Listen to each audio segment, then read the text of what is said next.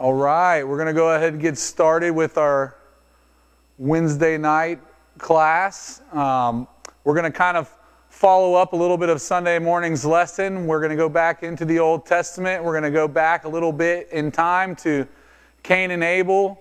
And most of us know this story, so I want to spend a little bit more time tonight on the details really than really reliving the whole story. So, with that being said, we're going to go ahead and get right into the scriptures. We're going to be in Genesis chapter 4. That's where the story of Cain and Abel is. And we're going to jump around to a couple other scriptures too. So Genesis chapter 4 says this. Now Adam knew Eve, his wife, and she conceived and bore Cain, saying, I have gotten a man with the help of the Lord. And again she bore his brother Abel. Now Abel was a keeper of sheep, and Cain was a worker of the ground. In the course of time, Cain brought to the Lord an offering of the fruit of the ground. And Abel also brought of the firstborn of his flock and of their fat portions. And the Lord had regard for Abel and his offering, but for Cain and his offering he had no regard. So Cain was very angry and his face fell. So this is one of those times where we get into the scripture and we try to figure out, why did this happen? There's really not a whole bunch before this moment that will give us to figuring out why this happened. But why was it that Cain's sacrifice was not good and pleasing to the Lord, and that Abel's sacrifice was good and pleasing to the Lord? After all, some might say that Cain was a farmer, a planter, if you will. He was working the ground, so he brought fruit from his labor, just like Abel was a shepherd, and therefore he brought the first fruits of his flock. So does that mean that Cain's fruits weren't good? I actually heard a guy once say that he brought fruit from the ground, and that scripture meant that he brought rotten fruit. For those of us who live in Florida, we know that if you grab an orange off the ground, it's probably not going to taste like an orange you picked from the tree. I personally don't think that's actually what the scripture's saying. I think there was a little bit more to that. So why was one sacrifice good and the other not? I've also heard people say this. They say, well, Abel brought a lamb. And if you follow the Old Testament all the way into the New Testament, of course we know Jesus was the actual sacrificial lamb for the sin of all people. Abel made the proper sacrifice. Cain made the improper sacrifice. I think that's very difficult to establish also in the context of Scripture, for the simple reason that, as we discussed on Sunday morning, we have people who, and actually the last Wednesday when we were discussing Romans 5, we have people who knew the law and had been brought the law under Moses, which is where you actually start getting the commands for the specific sacrifices. And then you have people who were not under the law of Moses, being before that time. And we discussed how sacrifice was always part of it, as far as we know, all the way back to this moment. So why? If it wasn't the fact that it was a lamb versus fruit and plant and vegetation, if it wasn't the fact that one brought rotten food and one brought the best portion of their food, why was the sacrifice not acceptable to God? Why was Cain's sacrifice not acceptable? The first clue we get is in Hebrews chapter 11. Starting in verse 4, it says this, by faith, Abel offered to God a more acceptable sacrifice than Cain, through which he was commended as righteous, God commending him by accepting his gifts, and through his faith, though he died, he still speaks. So part of it was the faith that Abel had when he was preparing and coming to the altar. Okay? So I wanted to park for a second. I want to talk about this for a minute, because if you really think about it, you want to break it down for a second, you really think about it and try to bring it into modern terms. Religion versus faith. Religion versus faith. Sometimes it sounds weird, really, to have them competing. It sounds weird to put them in opposite positions. But sometimes we have to really break down where we're at in our own personal life. Okay? Think about this scenario that's played out in front of us. We have two people, they're bringing a sacrifice. They're both there, they're both in attendance, they're both experiencing the same thing. You just have one person that's having a completely different experience than another. You have one person that is being held in high regard to God, while you have another that's not. The sacrifice isn't being regarded at all. And I think this leads to the first problem that we have with Cain's sacrifice is Cain was going through the motions. He was doing what he was supposed to do, but there was nothing behind it. There was nothing behind it. And I think it's dangerous at times with us where we get into the day-to-day pattern and the routines, which I know we're all shook up on right now, but it's so easy even still to get in your routine, to go through the motions, and never actually engage what God is looking for. It's easy to check the box, come and attend, turn on the computer, but never actually check the box that God is looking for. So I think we have to really think about when we are trying to follow God, if we're doing it because we're supposed to, which is, it's a good place to start. But deeper than that, it needs to come from a place where we want to. And to me, that's the difference between somebody who's religious and somebody who is faithful to their belief in God, to their religion. Okay? And I think that's part of what's going on here with Cain. So let's get back into it. The Lord said to Cain, "Why are you angry? And why has your face fallen?" This is another hint to what's going on with Cain. Look at what God says to him. He says, if you do well, will you not be accepted? And if you do not do well, sin is crouching at the door. Its desire is contrary to you, but you must rule over it. So if you do well,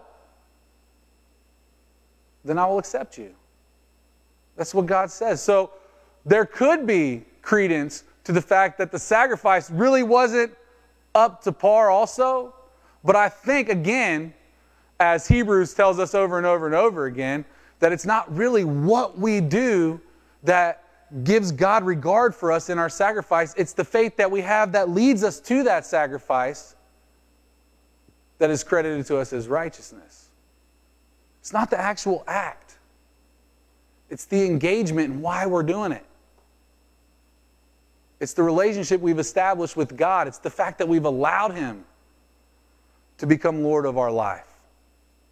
And we don't do things because it's an expectation. We do things because it's what we desire to do. We desire to be like God. We desire to be godly. You know, another part of this story that's not clearly seen in the text is the idea that you have to know your place with God. And this is a part of the text that I didn't put in that really reveals this to me because it's toward the end of the story. But you have to know your place with God. It's interesting that after Cain kills Abel, I know I just shocked everybody with the ending before we got there. But after Cain kills Abel and God comes down and gives him his curse, what's interesting, most interesting to me is this. First of all, can you imagine having a relationship with God where He literally comes to you in your presence? That would probably be an amazing experience in itself. But then to imagine sinning against God and God cursing you, and the first thing you think about this now, Cain, the first thing he says is, I can't handle this. If you banish me and you put me out there, what is everybody else going to think? Once they find out I killed my brother, they're going to kill me. What is everybody else going to think? You notice the response If you scroll down in your Bibles and find those verses, you'll notice in the response that the first thing that Cain keyed in on was, what is everybody else going to think? He's got God standing there before him, talking to him about what he just did, the biggest mistake in his life, and he's not even concerned with the separation that it's creating between him and God. He's concerned about his life. He's concerned about what his actions are going to, how they're going to lead to the way people view him the rest of his life, not the way God views him.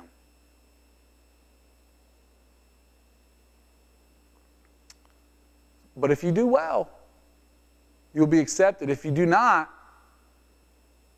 sin is crouching at your door. See, the story could have been completely different. It could have been completely different. Cain could have come in humbleness. He probably would have brought something different if he came in humbleness. In fact, God probably would have been pleased with his sacrifice because his humbleness would have come from his faith in God. Whereas Abel, he brought his best. And we know that because the Scripture indicates that.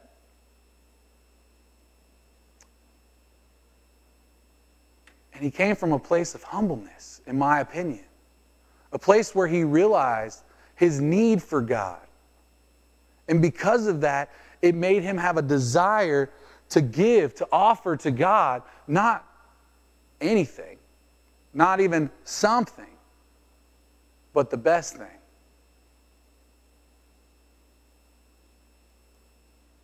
Cain could have repented. Cain could have repented. The Bible would have been written completely different, potentially, on Cain's part of the story. But he didn't. There wasn't humbleness in his response. There wasn't humbleness when God confronted him in this moment. There was anger, which we're going to get to a little bit later. So verse 8, Cain spoke to Abel, his brother, after God had told him, if you don't learn to rule this, it's crouching at your door. Before long, it's going to be in and own you. And when they were in the field, Cain rose up against his brother Abel and killed him. Then the Lord said to Cain, where is Abel your brother? You know, it's interesting that the first few times man sins, and that's recorded in the Bible, it's interesting to me that God comes down all of a sudden and he starts asking questions as if he doesn't know what's going on. You know, I was thinking about this from a parental standpoint, and I think it's just good advice, so I'm going to give it to you real quick. For those of you who might be parents that'll watch this in the next 20 years. When you come into a scenario, even if you already know what the scenario is, it's still good to ask questions. Why? Because when you ask questions, especially when things are fresh, it reveals the heart. It reveals the heart. And I think that's a big part of what's actually going on here with God and his questions. Because does God already know the answer? Cain tries to lie to him. Look what it says right here. The Lord said to Cain, where is Abel your brother? He said, I don't know. Am I my brother's keeper? Shows a whole lot about his heart. He just killed his brother. He thinks he's hidden it from the world. Here comes God asking him a question. Yet again, is he humble? Is he repentive? Does he acknowledge his guilt? No. He tries to lie and cover it up. But without the question, you can't see the true heart, the true motive behind the action. So just something to think about when you're parenting. I also think about Solomon, and he didn't know the situation between the mothers, so he started asking questions. The questions didn't lead him to the right place, so he got a sword and looked for a response. I'm not saying bring a sword to your children, by the way. So again, God asked the question. Cain lies. Verse 10, and the Lord said, what have you done? The voice of your brother's blood is crying to me from the ground. In other words, I already know what you did. Why are you lying to me, Cain? And now you are cursed from the ground, which has opened its mouth to receive your brother's blood from your hand. So here's the question. First and foremost, am I my brother's keeper? I think it's an important question because I don't think a lot of us really like to answer it as honestly as maybe the Scriptures do.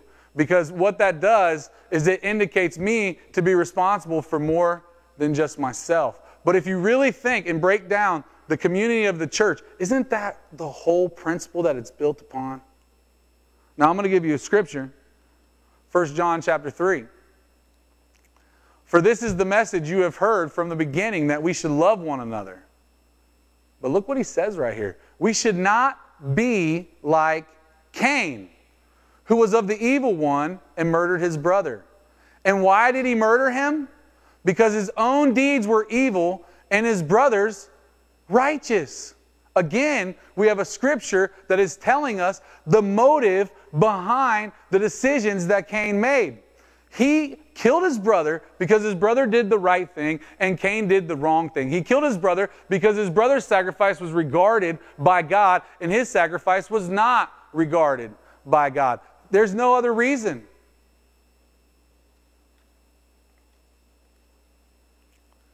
Which is why it's important to talk about bitterness. If you've lived on earth long enough, then you've been through things in your life that haven't worked out quite the way you planned them. And bitterness can creep in subtly, easily, seamlessly into your life. And I can tell you from my own personal experiences that bitterness is one thing that is used to destroy relationships. Why? Because when you're bitter, you're jealous of other people. When you're bitter, you covet what other people have. When you're bitter, it leads to anger. It leads to wrath. It leads to malice. So we have to guard ourselves against bitterness. Man, I understand when you plan something for your life and it doesn't come out the way you planned it. I understand the frustration that comes with that. I understand the feeling of rejection that sometimes we get from God because maybe we've laid that plan before God and we felt like this was the direction we were supposed to go, and when we got to the point, we got rejected. It didn't work out the way you always thought that God would make it work out. Bitterness grows. It doesn't just stop at bitterness. Bitterness roots into your life and into your relationships with others, even your significant other, and with God. It's easy to become bitter in life. It's something we need to guard ourselves from. And I'll tell you why in a minute. Hebrews 12, verse 15 says, "See to it that no one fails to obtain the grace of God, that no root of bitterness springs up and causes trouble, and by it many become defiled." See, one of the things I want you to realize about bitterness is it doesn't just affect you. It doesn't just affect me. It affects everyone around me. Bitterness is contagious. And right now, in the time that we live in, where a lot of plans have been messed up, a lot of things aren't going the way we always thought they would, it's really easy to allow this to rule your life, to creep into every aspect, to become negative about everything, and not see the positives that God is still giving out every single day. If you're watching this, you're alive. That's a blessing from God, no matter what. Most of us, we don't need help to get up. We don't need help to get to the places we need to go. That's a blessing. And God provides every single blessing And yet He's constantly providing all these blessings for us every single day that we really, well, let me speak from my own heart, that I at times have a hard time acknowledging are from God, right? I mean, the food on your table that we're taught from a child to pray for. How often is it easy to overlook that? You know, I asked my mom and dad one time, why do we pray for our food? We buy it, we prepare it, we eat it. Why do we pray for it? And it's just a reminder of the blessings every single day that we receive from God. And here's the problem, is sometimes we get an attitude where we think, I can handle this myself. See, this goes back to that point of humbleness. And I know I'm a little bit all over the place tonight. But there's so much I want to share with you from this scripture. Because my humbleness in God makes me realize that there's actually nothing that I can attain that is good without Him.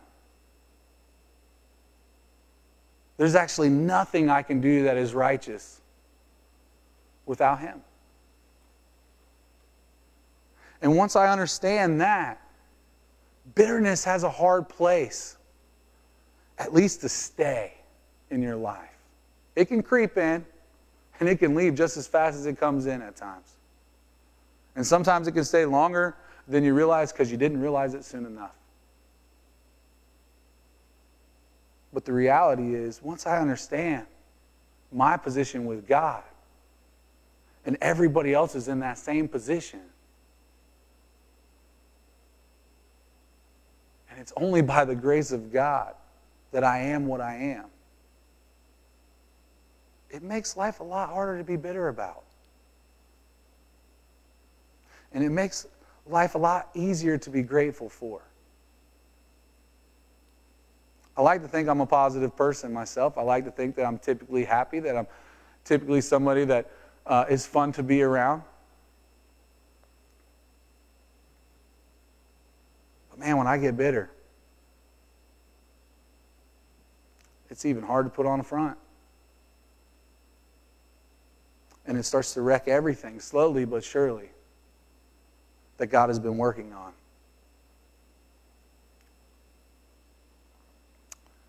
And again, it doesn't just end with you, it spreads. Look at the scripture again. Many become defiled through one person's bitterness, through the root of bitterness in one person.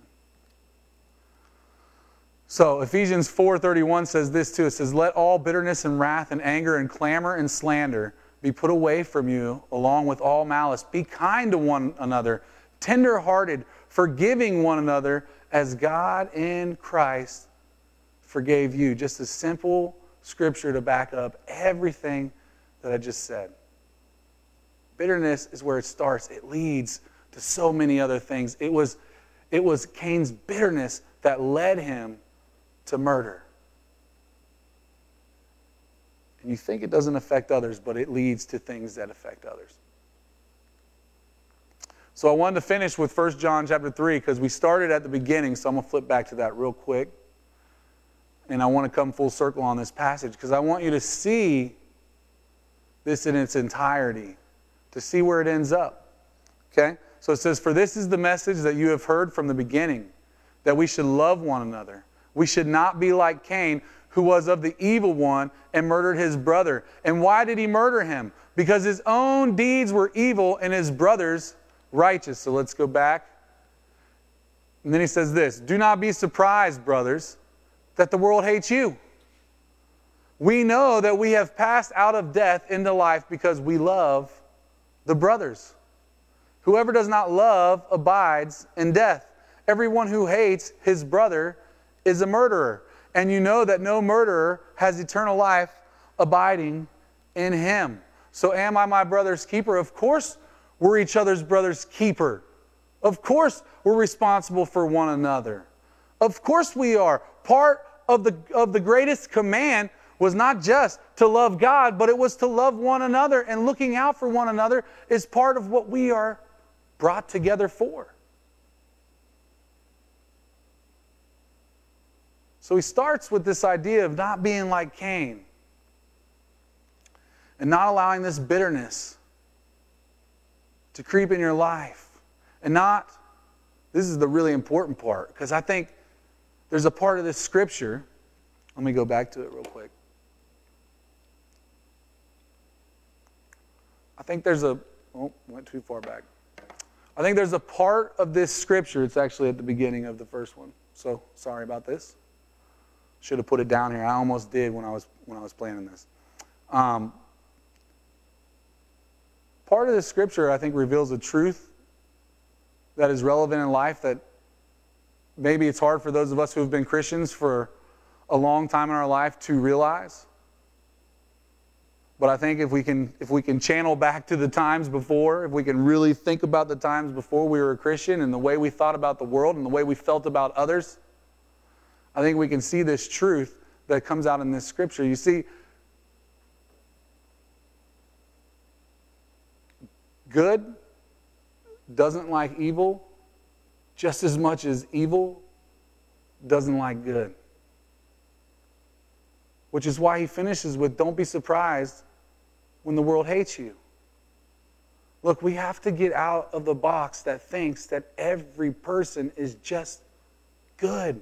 Without God, without anything, if everybody was just left untouched, they would just be good. Man has shown from the beginning of time throughout all of time that that's just not true. If man was good, we wouldn't have words in our dictionary like war.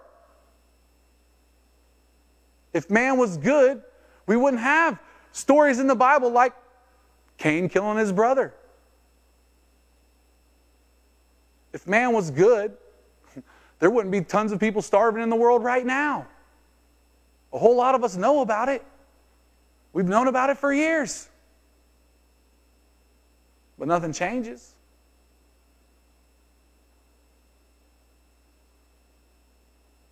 Because the world is not inherently good. And man is not inherently good. It's actually only with the love of Christ, the freedom that we have in Christ, that we can be good. Not because we're all of a sudden good people. That's actually not what the Scripture says. Scripture really says we're good because God is. And He's willing to overlook where we're bad.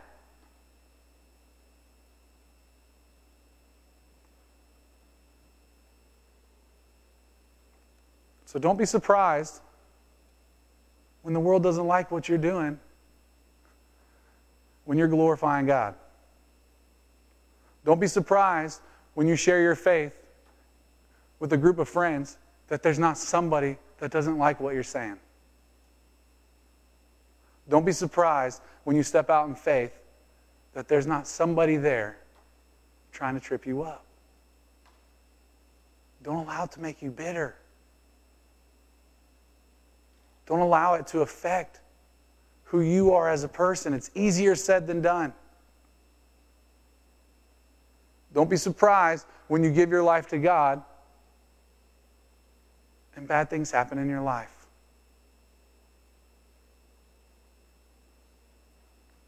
Because the more and more I read the Scriptures, the more and more I realize when we step out for God, there are great things that happen. But there are mountains to climb in those moments. And there are giants to fight. Just wanted to say thank you so much for listening tonight to our Wednesday night class. I also wanted to just put in the comment section if the scriptures were too hard to read in your situation, let me know. I made them a little bit smaller tonight for my own personal reasons. And so if it's too difficult, we'll go back to the bigger font. Again, thank you so much for tuning in tonight, and hope you got something out of the conversation.